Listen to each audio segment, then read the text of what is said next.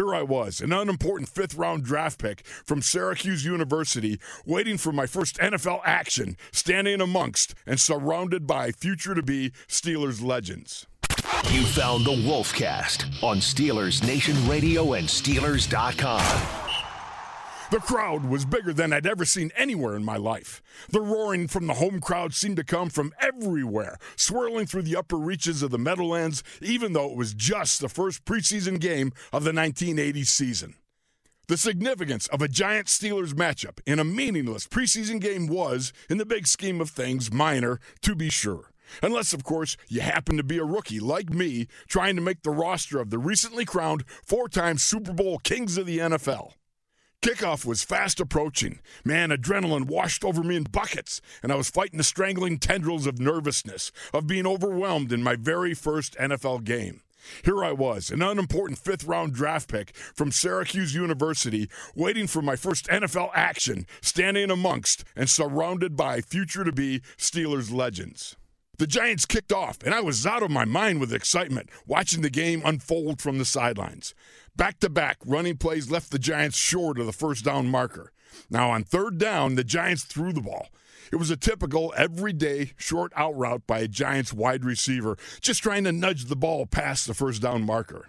The wide receiver sprinted several steps down the field, dropped his hips, planted strongly on his outside foot, cut hard for the sidelines, then reached out and caught the well-timed pass a couple yards away from the out of bounds. With shocking closing speed, like a giant bird of prey, Mel Blount swooped in and circled the waist of the Giants receiver, planted his feet firmly, and then, in an explosive, violent upheaval of the hips, legs, and back, Blount ripped the Giants receiver off the artificial turf, pivoted, and slammed him head first back to the ground.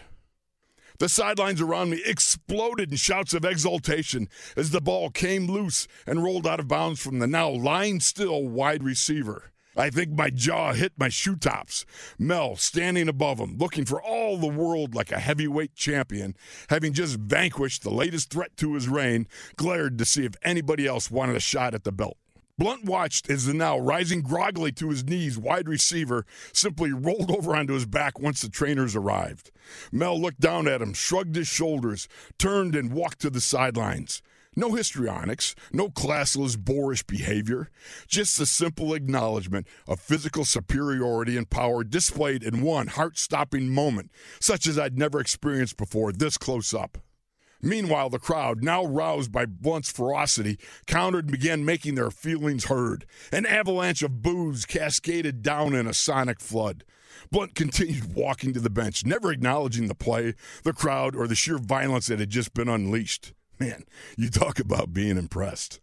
This was the NFL, circa 1980, and it was just another play on the job by a future Hall of Famer, Mel Blount, a.k.a. Soup, short for Superstar.